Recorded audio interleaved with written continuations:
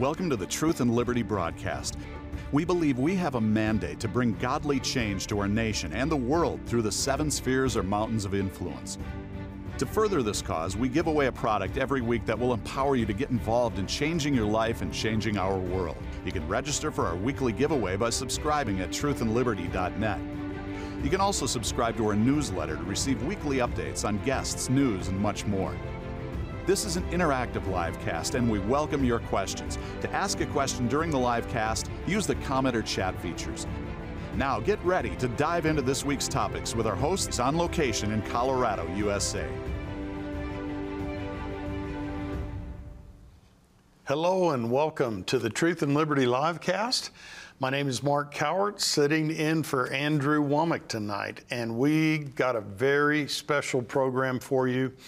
We have with us Mohammed Faridi, and we're going to give him a more proper introduction in just a moment.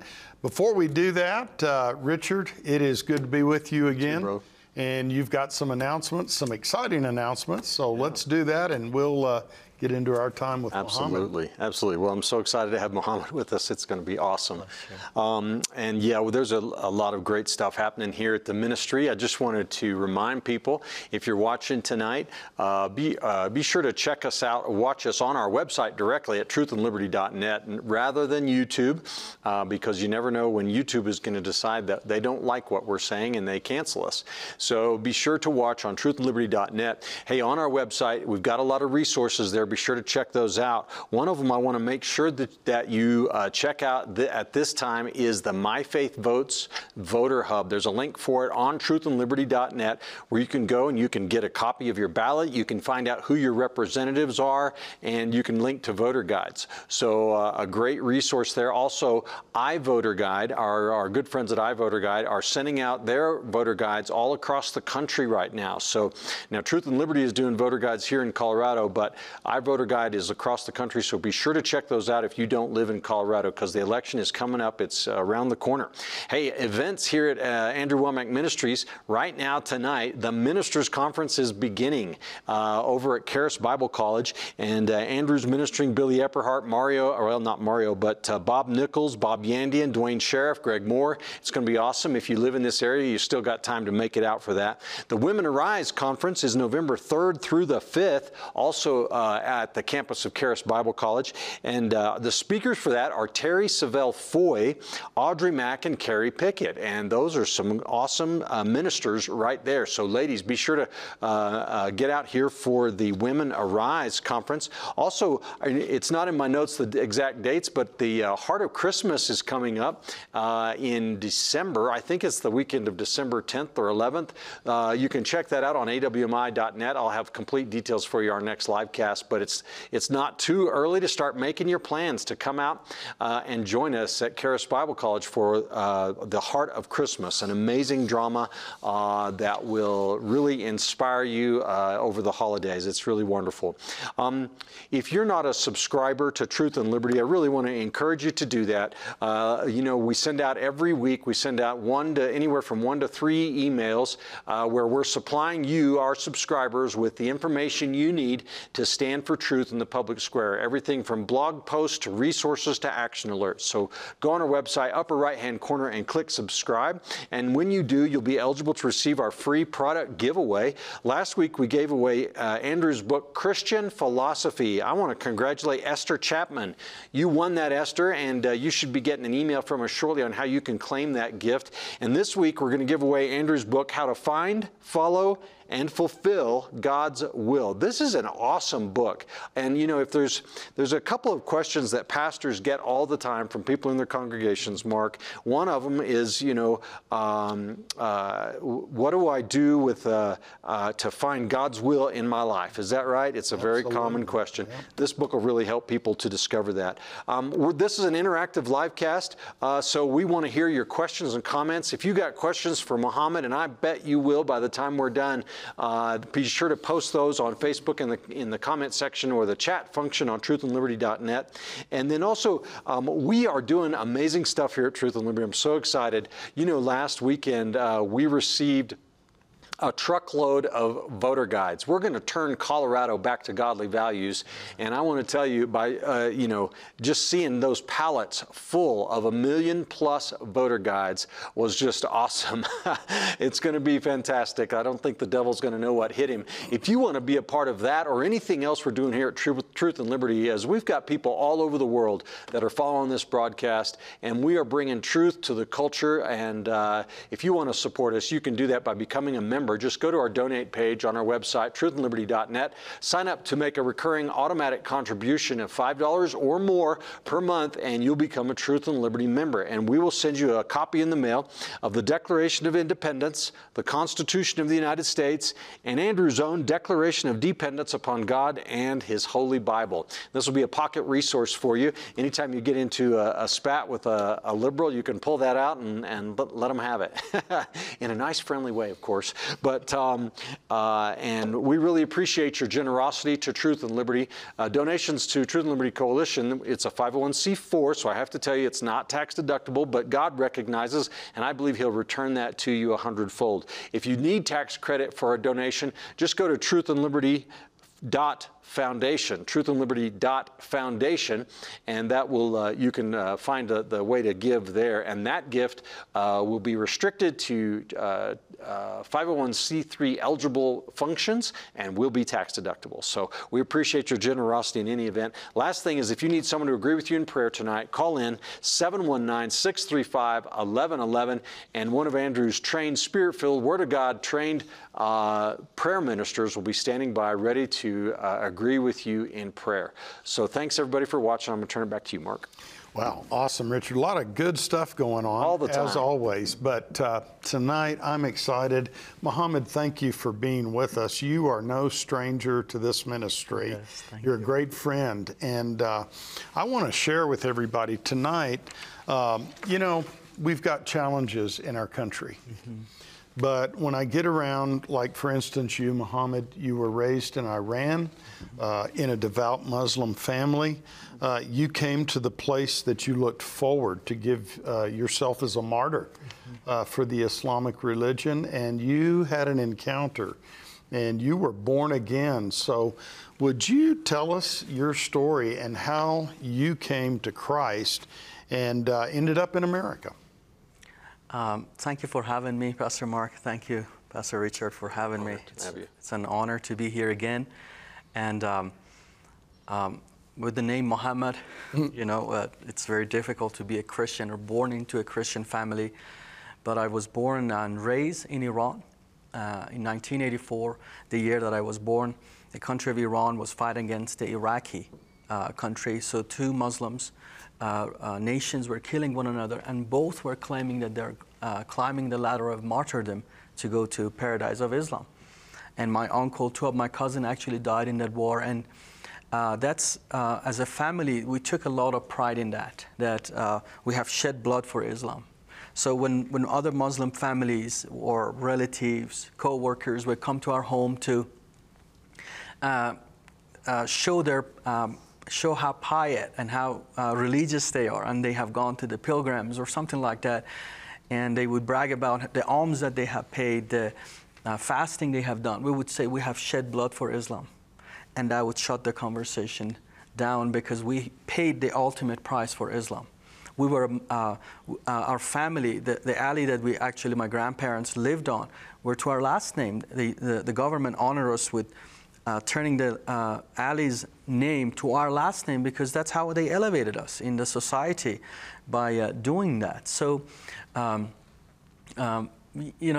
that kind of environment, as a religious Muslim growing up, I was trying to fulfill what Allah has asked me to do, known as the God of Islam.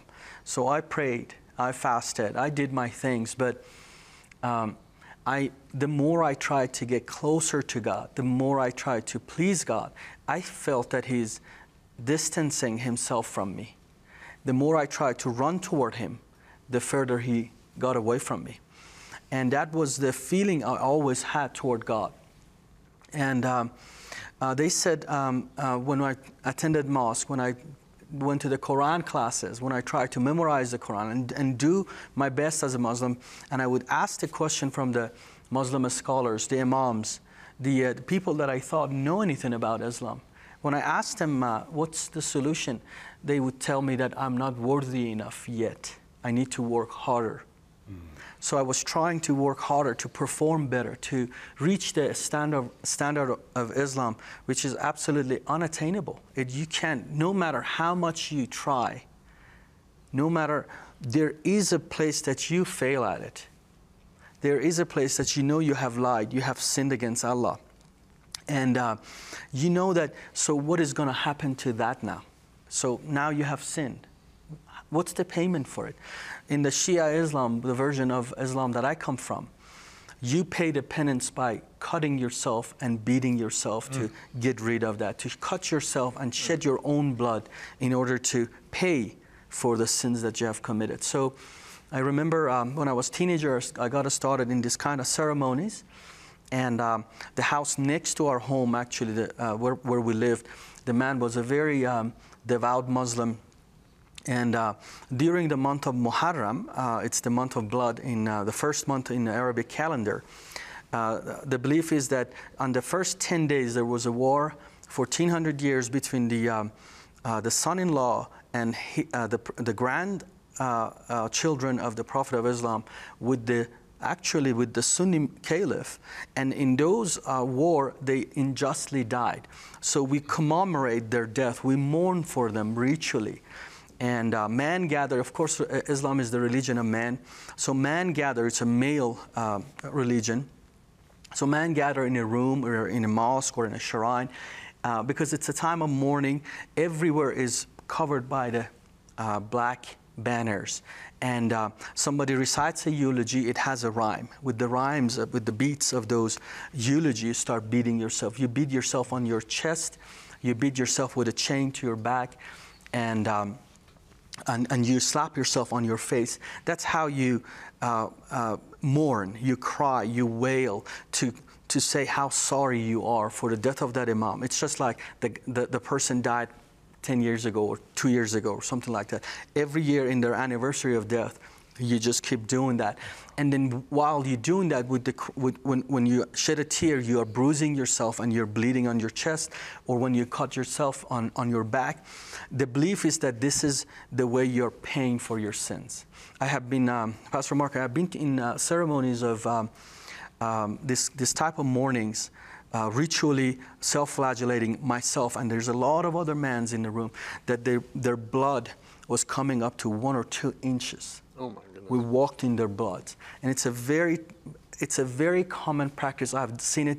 It is done in America, in Canada, wherever the Shia Muslims from Iraq, Pakistan, Iran, Afghanistan, wherever they have gone, they have taken this with themselves, and then they practice it. So. So these were ways of paying for your sins. And of course, the other one is that you take a sword to your head and cut your head with a sword. And that's the way that you commemorate the death of the first imam, of the most important imam is Ali. He died with a sword to his head while he was praying to Allah one morning. So that's how you reunite yourself with that spirit. So you take a sword and you cut yourself with it. The first time I did it, I knelt in front of a Muslim scholar, an imam. The people that they're more honorable than you or more devout than you. So those people that they kind of are the leaders, as you would call them. So the same things. You're chanting the name of those people, the imam. You chant their name with those rhymes in the eulogy, and he took the sword to my head. And after several times hitting my head, and after he was done, you're not. You're in a stage that you're not yourself. You enter a very demonic realm when you're doing this stuff. After he was done, and I touched the top of my head, the sword was so sharp, chopped through my hair and hit my skull. I saw my hair in the palm of my hand, and of course blood was running the side of my face. And that's how I was trying to sanctify myself from the sins and the uncleanness that I was dealing with as a Muslim, from the condemnation and guilt. Well, Muhammad, what I'm hearing in the the Islamic faith, no matter how hard you try, no matter what you do, there's really no assurance. Absolutely none, other than one. When you lay your life down. Martyrdom. Martyrdom. When you do that, actually not only you save yourself, you can actually intercede for the 70 members of your family. And you know, that's the only thing that makes, because I remember one time I was listening to a Palestinian woman that was watching the video of her son that had just blown himself up. And I guess they make a video before they do it. And she said she wished she had 100 sons. Absolutely. And I you know, of course, Western mindset, I can't wrap my mind around that. But they believe then if you shed your blood, then it's for, or then be half of the family. Is that it? Yes. Well, you were obviously, my word, you were committed all the way. And it sounds like you were committed to martyrdom. Absolutely. That was a try.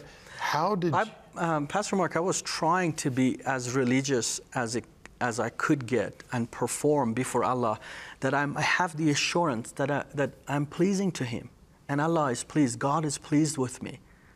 That was what I was trying to work toward. And the path of Islam, that was what it was showing me. That it wasn't like that I knew what I was doing, or this was the solution of Islam to the problem I had.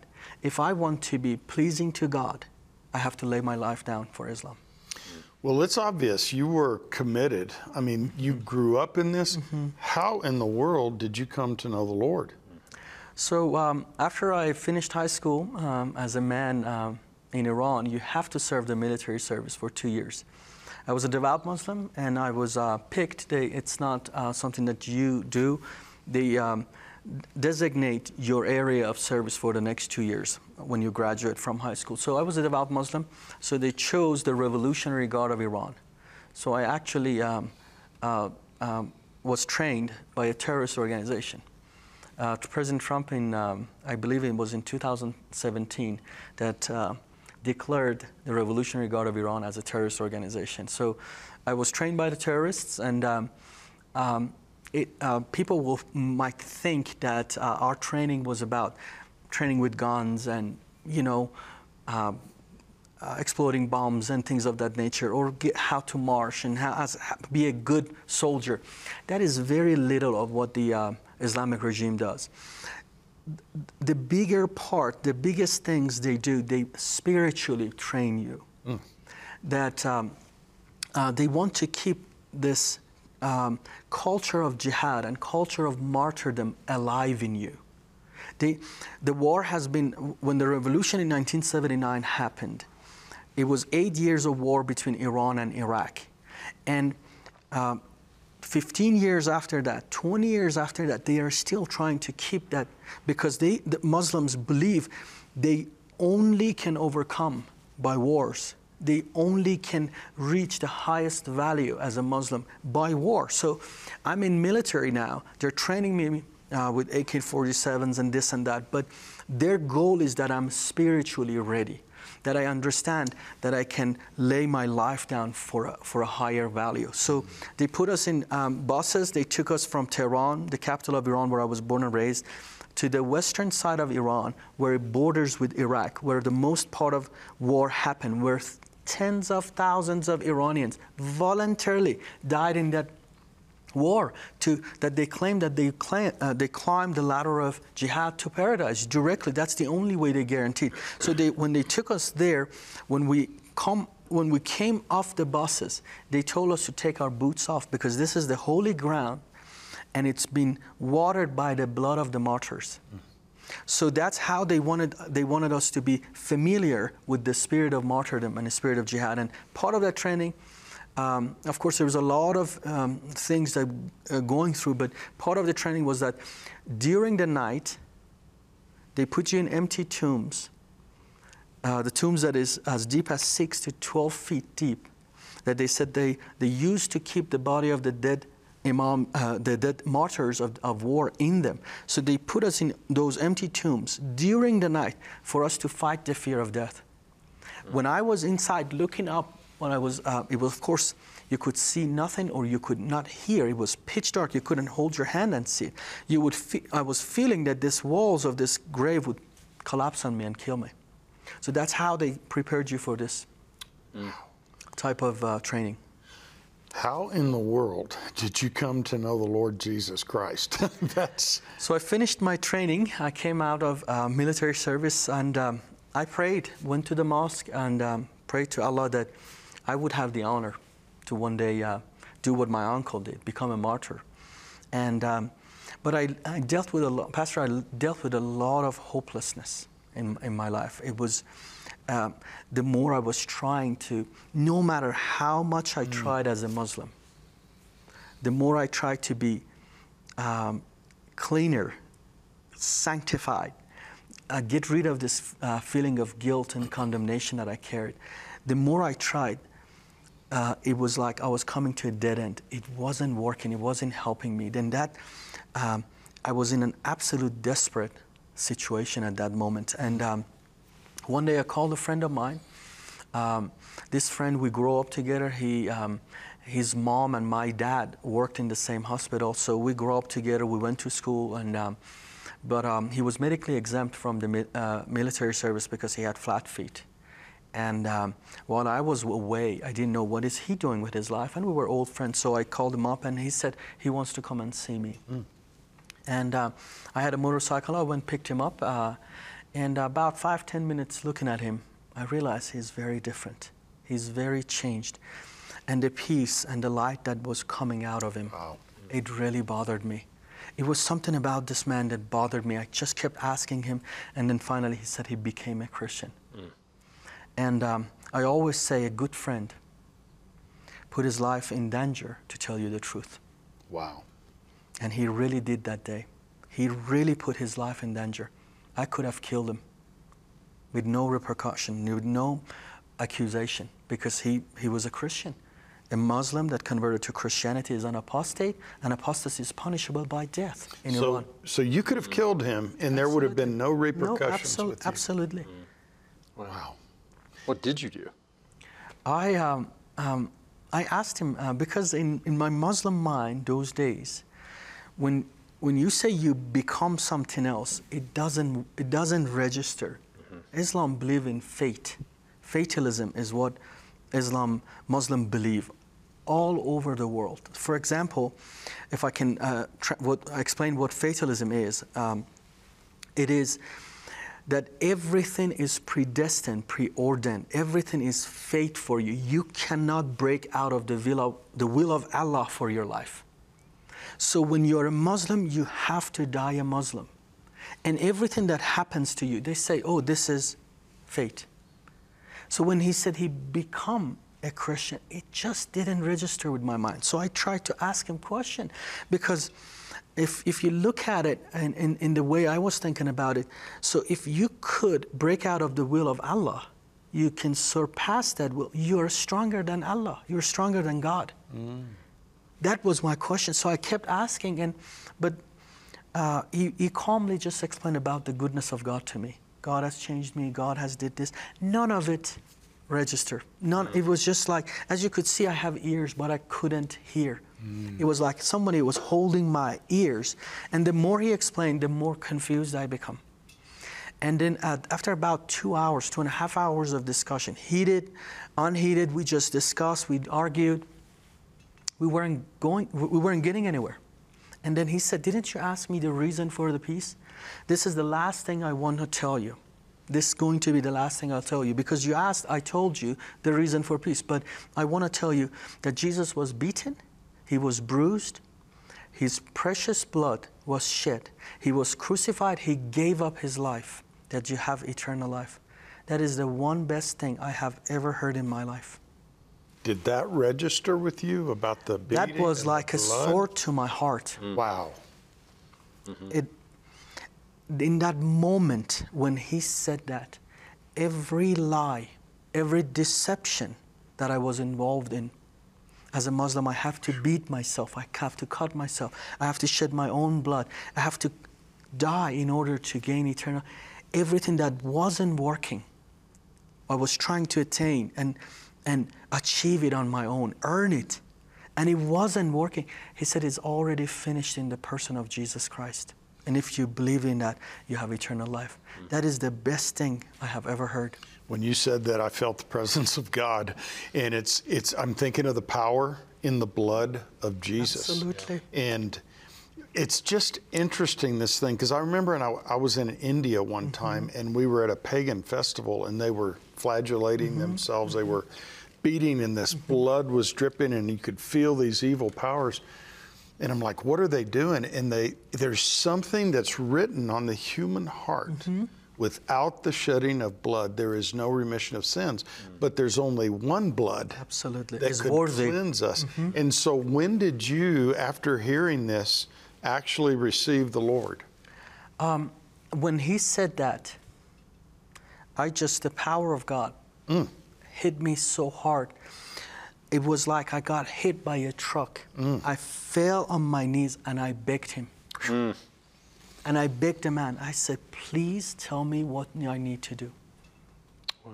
Because all the deception was gone away. It was like a cloud that went away from me. And I just could hear it, that this is the truth. I was made alive to God.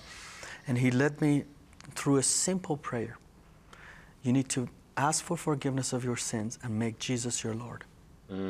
Wow. What year was that, Muhammad? This is in 2006. 2006. 5 months after I came out of the Revolutionary Guard of Iran.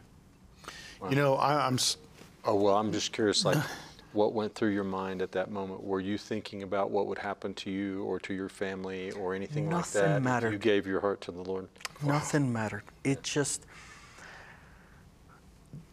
the war that I was in with myself first, and the war that I have to please God, that came to peace in a matter of a second. And for the first time in 23 years, I could feel the peace of God, the presence of God. And I just knew it within myself that the war is over. Wow. So what happened after that?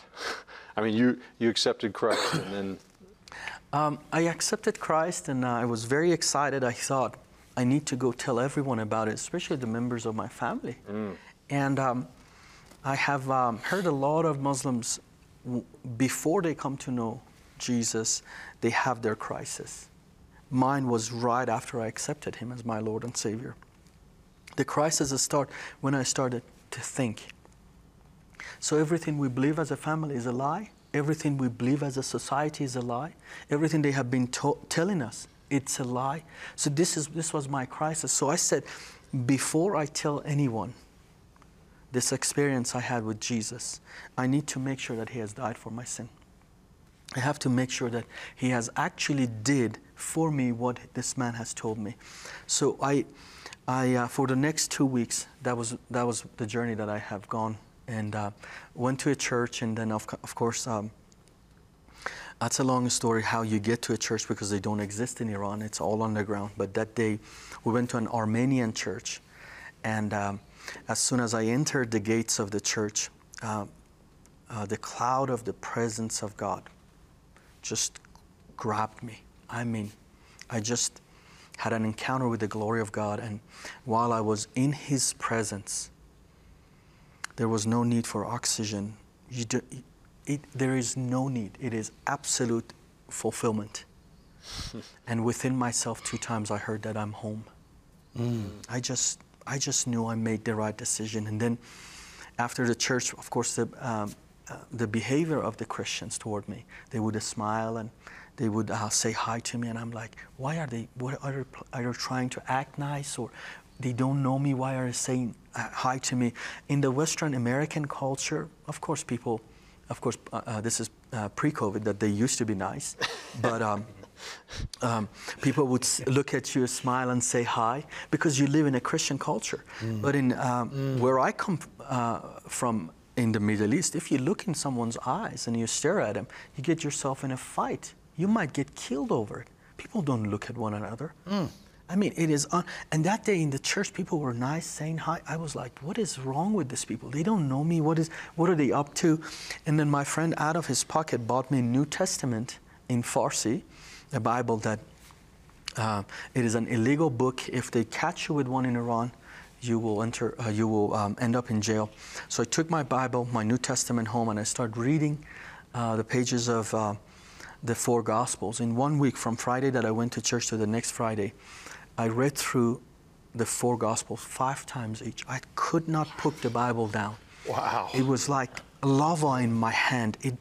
And he told me it is the living Word of God, and if you read it, it will speak to you.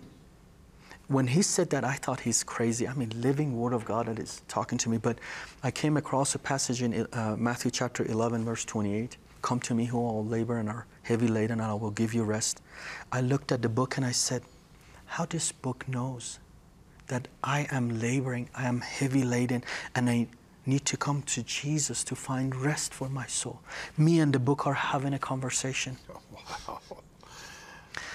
And this is one of the very passages that spoke to me through the Gospels that week. And of course, I had another experience that a man was healed miraculously from cancer. And that was just the day that I just threw my hand up and I said, God, your son is real. Jesus is real. He's as alive as the day that he stepped into this dimension on our world. And I will not look anymore. I will not doubt him anymore. And I said to the Lord that day in the church that if it's going to take, I'll die for you. And as soon as I said that, the Lord said to me, I have died that you might live. Oh, wow. Man, praise God. You know, this is so powerful, Muhammad. The power of the Word, Absolutely. the living Word, the power of the blood of Jesus to take, you know, a mindset a culture you've been raised in, and suddenly you're transformed, you have peace. But the story gets better. You ended up at Charis Bible College. How in the world, you're a graduate of Charis Bible College. How Praise in the God. world did you go from being trained in the Iranian Revolutionary Army and raised a Muslim your whole life to ending up in America and going to Charis Bible College? So I converted in 2006, and I tried to be an active member of a church in Iran. Of course, the church is underground, and I traveled, I distributed Bibles in Iran, and when I think about, Pastor, when I think about the things I've done and I did not get killed or thrown in jail, it was absolutely God's grace and His protection getting me through. Mm-hmm. And I was, for 3 years in Iran, I tried to evangelize, and with the brothers and sisters of the Iranian believers that are members of the underground church. We have traveled, we planted churches, we did a lot of things, and then, but in 2008, when Ahmadinejad became the president of Iran, and he went to the Iranian court and declared Christianity as a national threat, the police would not treat the Christianity as just a normal problem with the security. They intensified their attack on the church, and then they went from being a matter of a police department to the Iranian intelligence, and they severely start attacking all of the underground churches, the members, and when they would catch a member of a network of churches, they would torture him so much that they would give up names. And many of the believers I knew, many of them got arrested, and the circles of the believers that I knew, I was getting tighter. So at that time, I escaped Iran. And it was the grace of God that I legally came as a religious refugee to America, and that was absolutely God's miraculous, because the system of the refugees is so corrupt and so evil and so biased toward the believers, toward the Christians, because they put you as a Muslim that has converted to Christianity. You're an apostate, you're an unclean person. They put you in front of a Muslim to interview you. That is already biased. Is that in America, you're saying? No, that was in Middle East, actually, in Turkey. In Turkey. Yeah. But a lot of places, when you go to get your interviews done, after 3 years of interrogation, finally, it was just the mercy of God that touched my life that I made it through. I have many, many believers, I know them today, that they have waited 10, 11 years now, that they come illegally to this country and they haven't had a chance.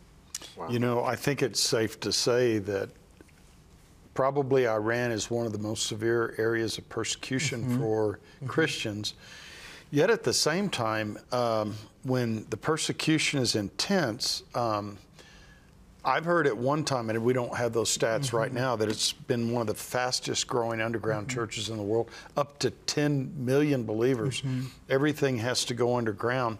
But you came to Charis Bible College. I know Andrew's interviewed you. We've been blessed to hear about some of your trips you're taking.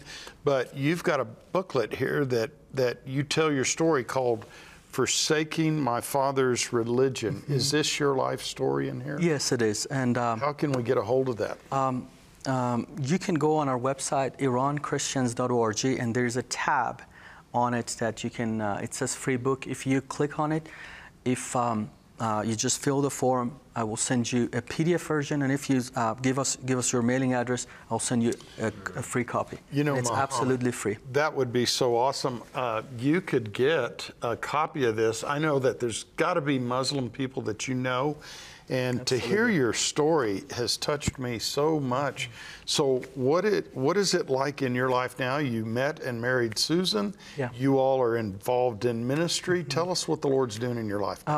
Before I get here, I need to say that if any of the viewers want to double check this fact, they can go on Google and say, where is the fastest evangelical growing church in the world?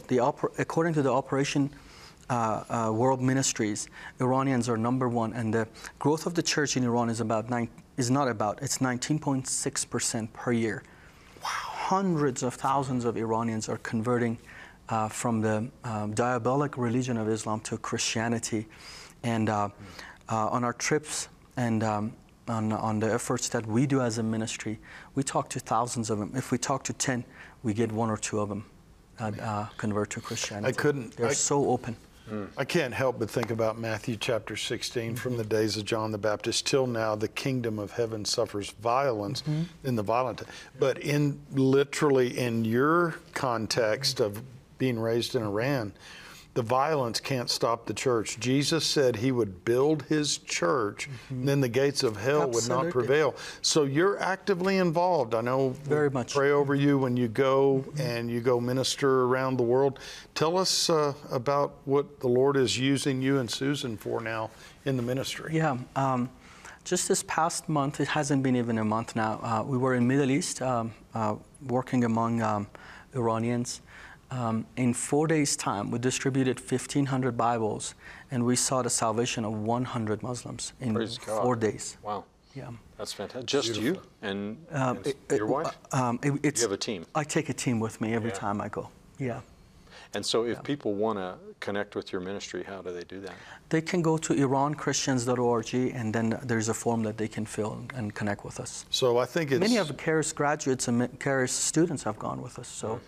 And you're open to receiving donations for the ministry, right? Because Praise God, you yes. are good soil to sow into. Amen. And wow, so this year, just this year's past 9-10 months that we have traveled to Middle East, and we have distributed close to 9,000 Bibles, and we have seen we surpassed 400 salvations so far.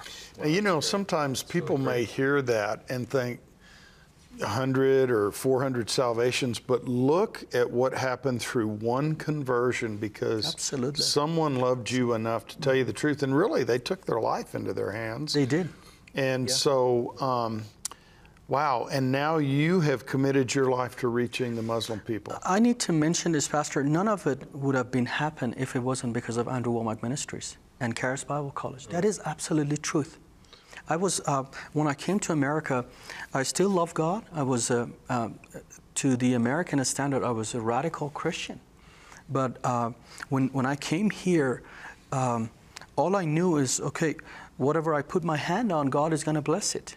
And I was in, people now know about Fort Myers and Sanibel Island because of the hurricane. I worked on Sanibel Island as a reservation manager. The hotel that I worked, it's wiped out with the hurricane. But the thing is that when I was here as a believer, I went to, from climbing the ladder of martyrdom to climb the ladder of success in America, the American dream.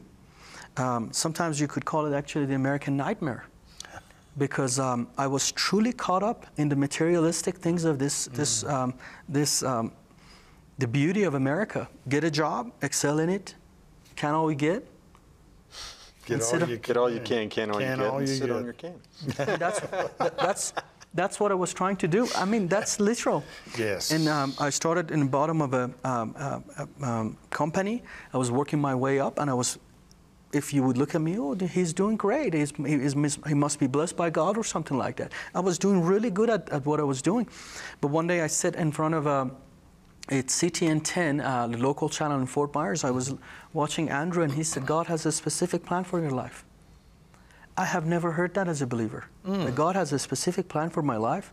And he ministered out of Jeremiah chapter 29, verse 11, 2 Chronicles chapter 16, verse 9, and of course, Psalms 37, verse 4, that if you need to know what's God's will for you, it's not you asking God to bless what you do. You actually go to God and ask Him what He has for your life. That was something that I never did as a Christian. So that's what I did that day. I repented from what I was doing, and I said, God, you tell me, I'm going to do what you have for me. And then a series of events, I ended up in Charis Bible College, and this place has prepared me for ministry, and it's been amazing what the Lord has done. What an awesome story. Yeah, that's awesome. You know, Jesus talks about the deceitful. And by the way, I want to remind everybody that let us get some questions from you. I'm sure some of you've got some questions there.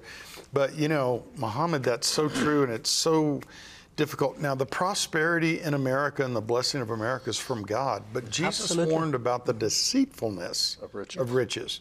Riches aren't bad, but He did warn us about deceitfulness of riches. Richard, has any questions start to come in yet there? Yes, we've got some good questions. I want to hear what some of the people are thinking and what they may have for you. Okay, well, I have a question here that's not from one of the viewers, but it's that what is happening in Iran right now with all the protests, and are these really a serious threat to the government, and where do you see this ending? So let's start where the protests started. So 22-year-old girl went from city of Sakis, which is in the region of the Kurdistan. He traveled from her city to city of Tehran, and she was showing a little bit of her hair. So she was, according to the Islamic law of Iran, or the Sharia law, the Islamic law of Iran, she wasn't fully covered. So we have morality police that scans the streets, the fact checkers that scan their social medias. In Iran, they're actually on the streets. They scan the streets to see if everyone is complying with the dress code of Islam. Meaning all the women. All the women and men, but especially for the women, because the belief is if a woman is not covered completely, it is tempting the man. It's not the man that has to control themselves, it's the woman. That's their problem. That's the foundation of Islam, the Islamic belief. But this 22-year-old gets caught by the morality police severely. The videos are available online. Her name is Mahsa Amini. You can look her up. They throw her in the bus, and her head hits the top of the bus when she was entering the bus, when they violently threw her in there. And they take her to the custody.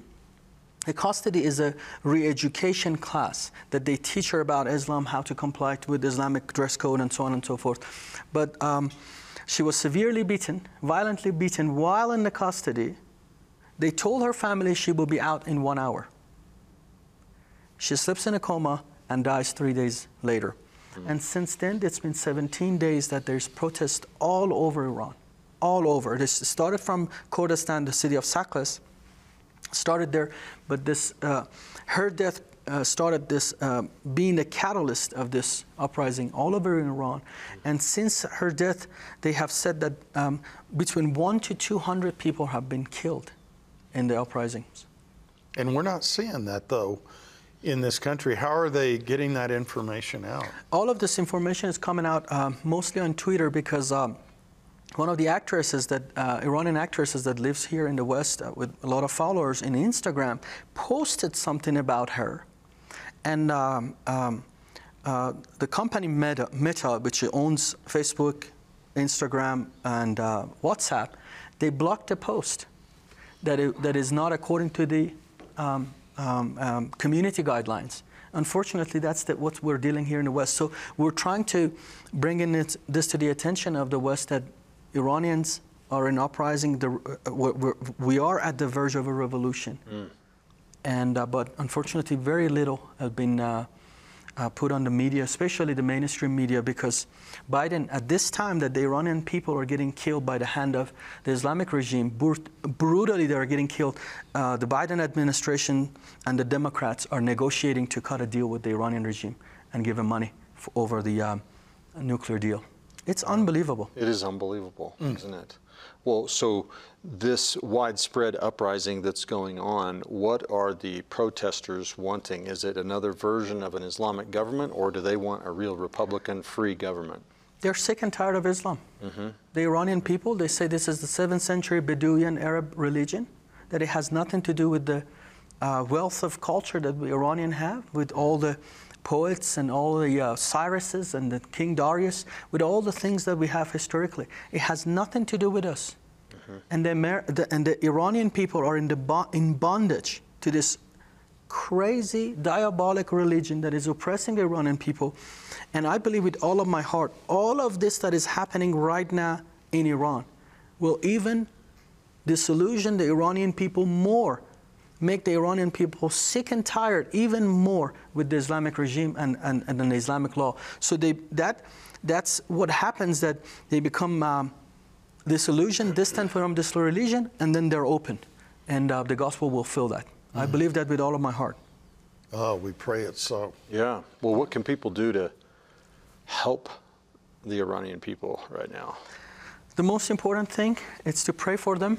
And the second thing they could do, they can share what's going on in Iran on their social media and other platforms that they have. They let the Western world know, because we need a lot of help to get behind the Iranian people in order for the revolution to happen. Yeah. Do you think that the economic sanctions against Iran should stay in place? Absolutely. Yeah, and even though that's causing the people to suffer? No, it is not. The people are suffering already. The Iranian people are, that money that goes to the Islamic regime empowers the Islamic regime to do proxy war against Israel and America. I was a part of the Revolutionary Guard. I know there is nothing that this money will help, or these sanctions to do with the people. It is all about this regime. And President Trump had his feet on the throat of this Ayatollahs. But unfortunately, he got replaced in a fraudulent election.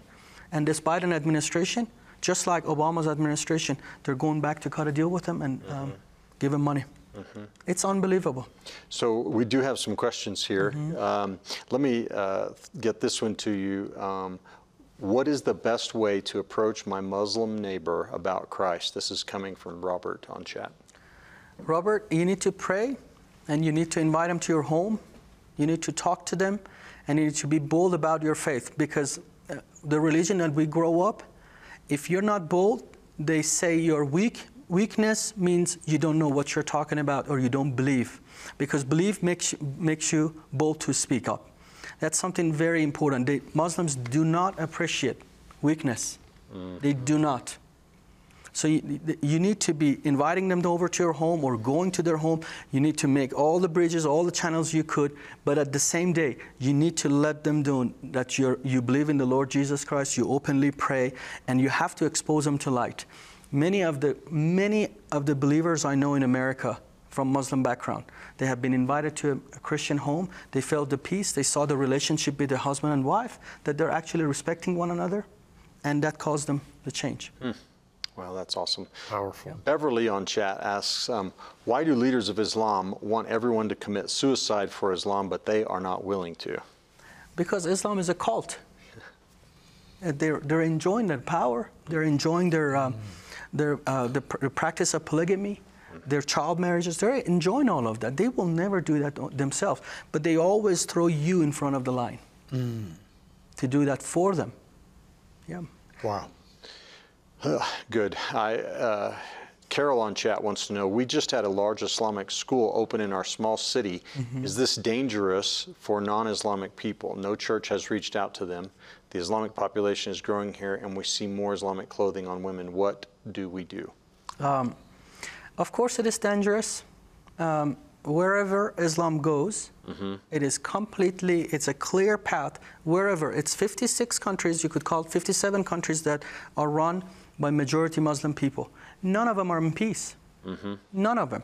And in the Islamic schools, the first thing they teach you is hatred toward the Jews and the Christians. And hatred is all ultimately comes to destruction. So what Carol can do is to go and find his people, and actually, I have a great idea. You can invite us to go and see what's going on there and what solutions we can come up with, what nations they're from. They could be Somalis, Sudanese, Iraqis. It would be different in that context, but we can come and see. Or you could team up, partner with a good church, Bible-believing, Spirit-filled church, and then come up with some solutions, because if you don't reach them, they will reach you.